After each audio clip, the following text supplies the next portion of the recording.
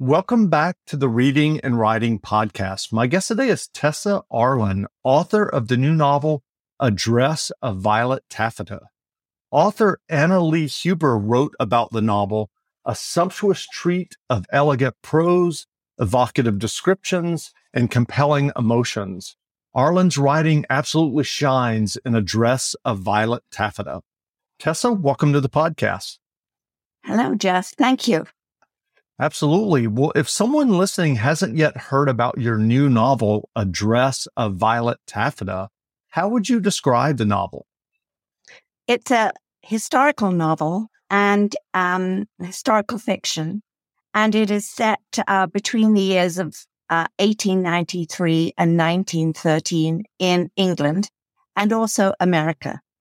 And it's the real life story of a fashion designer who created her own label, Lucille, and her name was Lucy Duff Gordon. And it's about her struggle to in a world that was very much dominated by men fashion designers, and her rise and struggles to achieve her ambition. And I'm curious, do you remember the original idea or impetus that led you to write Address of Violet Taffeta?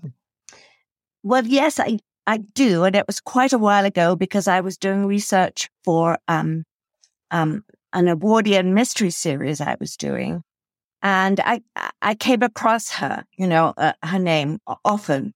And it wasn't always very approving. She was a divorcee, which was a huge issue back then, especially in England. So that was a dark mark. And she was also considered to be rather ruthless and ambitious and a social climber. So I sort of registered who she was. I think I might have name dropped her in a couple of books, like I'm Going for a Fitting at Lucille. And then I was in London, and it was awful February, and I popped into the Victoria and Albert, the V&A, for to spend an hour, and they had an exhibition of her clothes, and it was exquisite. I couldn't believe how remarkably beautiful her clothes were. They were works of art, and I thought they were witty. There was a playfulness to some of them. And I thought this woman's extraordinary. And I started, looking into her a little more deeply, and I decided I wanted to write about her because she was rather remarkable in what she achieved. And what kind of research did you do about Lucy Duff Gordon as you were working on the novel? Well, the V&A did publish, not then, but maybe a couple of years before I started to really seriously consider writing about it, they published a sort of coffee table book, this typical museum stuff you get in their shops. But they came from her journals, her design journals that her grandson, the Earl of Harfield, had donated to the museum. And I sent off for it, and it was wonderful. It gave me a full chronology of her career and her achievements, and also some wonderful descriptions and photographs of how her clothes were made, because their clothes were very complex then. They were, they went over layers of corsetry and heavy Swiss cotton pantalettes and petticoats. But she kind of evolved away from that, S-bend look of the turn of the century into beautiful flowing lines. And she had a tremendous gift, an eye for color combination. And in her journal, which they'd reproduced, were photographs of the scraps of material, lace and trimmings stapled or pinned to the edges of each design. And it was the skill and the workmanship, the craft that went into them were astonishing. And then I read her memoir, which she wrote at the towards the end of her life, and when she was no longer a top designer, when her time had come and gone. It's rather wistful and poignant in some ways, but she had no problem at all in claiming firsts. She had no problem in saying she was the first woman to do a runway fashion show, and she was the first woman to prize her clients out of their whalebone corsetry into lingerie.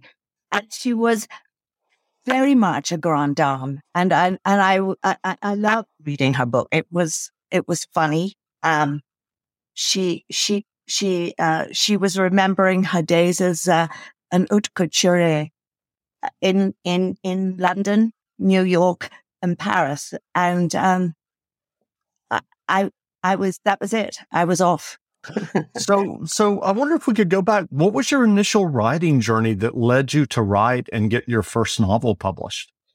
Oh, you're never going to believe how odd it was. No, you've heard lots of stories, I know. I have. Well, my children had, the last of our daughters had left home to go to college. And I love to garden. And I just got through my gardening season, and we lived in the Pacific Northwest, and it was October, and the rain was hammering. So I thought, what am I going to do? And I didn't want to go work in a shop, and I didn't want to go work in an office. So I thought, well, why don't I see if I can actually write a novel? So I did.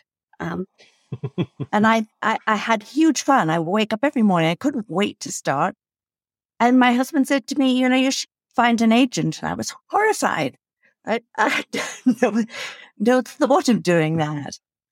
But he kept pushing. So I started, searching. And that was actually the big hurdle I had to come across.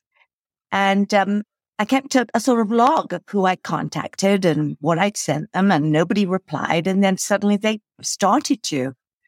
And I went with my present agent, who we're 8 books now together. She was very, very clear about my many faults in writing. And we put those right. And she sold the book to St. Martin's Press in 5 weeks. And I was astonished. I mean, luckily I didn't really know what I was getting into. So we're still together, and here we are. I went from historical mystery to historical fiction. Support for this podcast and the following message come from Corient. Corient provides wealth management services centered around you. They focus on exceeding your expectations and simplifying your life. Corient has been helping high achievers just like you enjoy their lives more fully, preserve their wealth, and provide for the people, causes, and communities they care about. As one of the largest integrated fee-only registered investment advisors in the U.S., Corient has deeply experienced teams in 23 strategic locations. Corient has extensive knowledge spanning the full spectrum of planning, investing, lending, and money management disciplines. Leverage Corient's exclusive network of experts to craft custom solutions designed to help you reach your financial goals, no matter how complex they may be. Real wealth requires real solutions. For more information, connect with a wealth advisor today at Corient.com. That's Corient.com. Corient.com.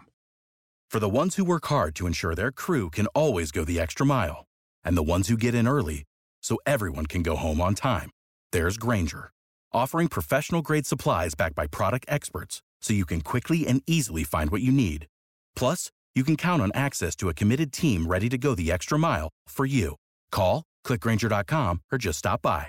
Grainger, for the ones who get it done.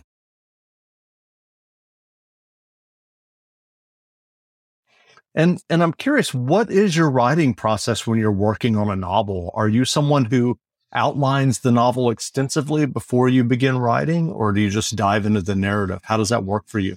Well, I'm not allowed to dive into the narrative anymore because I have to send a proposal to my publisher, or Kevin does, and I'm published at the moment by Berkeley. And they, they go 2-book deals, 3-book deals. So basically, they do want to know. They're not just going to allow me to throw anything at them. And so my writing has changed because the first book I wrote, I just wrote it, and then did masses of editing. And that was me learning how to do it. So I outline. I sort of write a 8 to 10 page outline. I tell the story, and then often it changes. The character, as you get into your character, as your character starts becoming the person you live with, your protagonist is the woman you live with every day now, and she pretty much tells you how things are going to go in this scene, and it's kind of like a conduit. Yeah. There you go.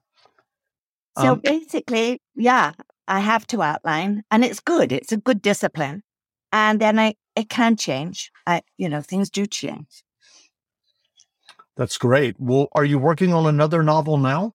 I am, but we're in the middle of that negotiating phase. So I'm not going to tell you more about it other than it's written between 1933 and 1938.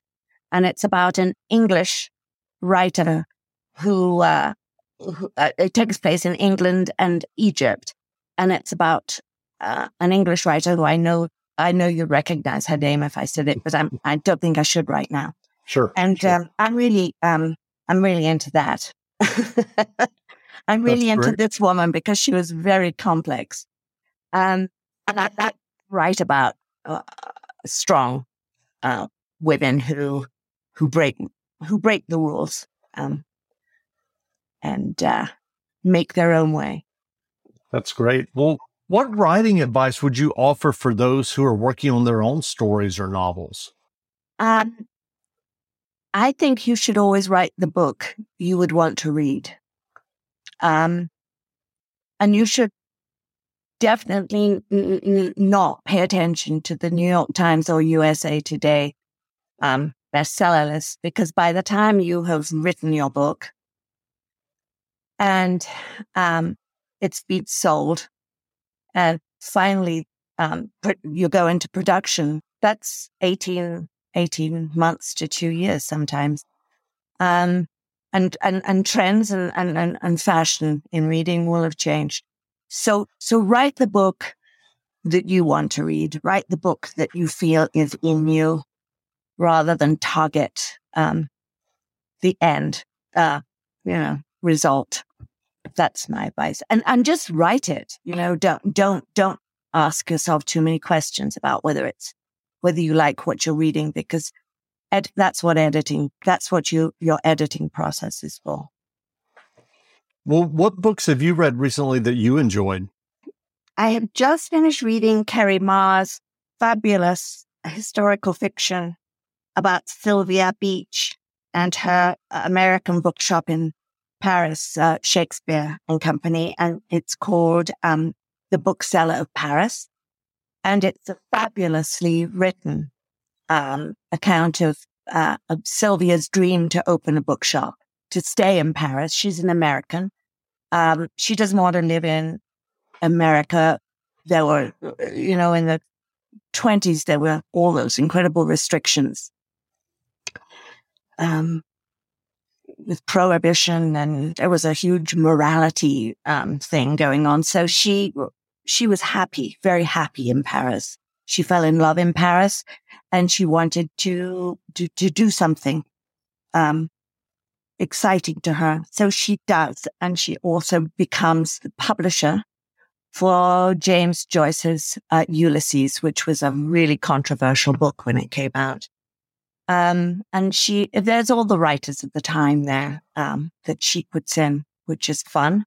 And Gertrude Stein, who's kind of a grande dame of Paris, American writers. And it's beautifully written, and I loved it. I read Erica Roebuck's World War II historical fiction, Sisters of Night and Fog, which was fabulous, about Violet Szabo, who was a part of the SOE, the resistance, the British Winston Churchill put together the SOE so we could send agents into France for intelligence. And I can never remember the name of the other spy that was involved. But anyway, their story, that was fascinating and kind of grim. What else have I read? Oh, Marie Benedict, who I like. She wrote a book called Lady Clementine. And I was thinking of writing about Clementine. And I decided I'm not going to because she did it so well. That's about it. I'm looking forward to Alka Joshi's third book in her trilogy. She wrote The Henna Artist and The Secret Keeper. And I think this next book of hers is called The Perfumist of Paris. Anyway, I'm looking forward to reading that because I loved the other two books she wrote. That's great. I think I'm going to stop there because you know what?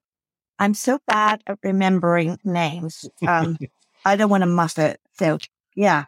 That's fine. Well, where can people find you online if they'd like to learn more about you and your latest novel, Address of Violet Taffeta?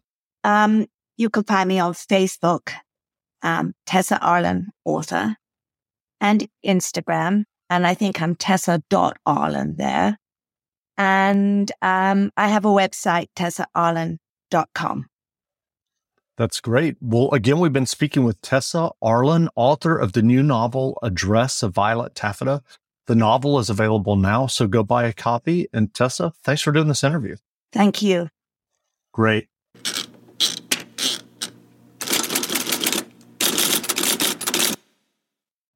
You know how to book flights and hotels. All you're missing is a tool to plan the travel experiences you'll have once you arrive. That's why you need Viator. Book guided tours, activities, excursions, and more in one place to make your trip truly unforgettable. Viator has over 300,000 travel experiences to choose from. Everything from simple tours to extreme adventures and all the niche, interesting stuff in between. So you can plan something that everyone you're traveling with will enjoy. Real traveler reviews give the inside scoop from people who've already been on the experiences you're considering. So you can plan with confidence. Free cancellation helps you plan for the unexpected. And 24/7 customer support means you can travel worry-free. Download the Viator app now and use code Viator10 for 10% off your first booking in the app. Find travel experiences for you. Do more with Viator.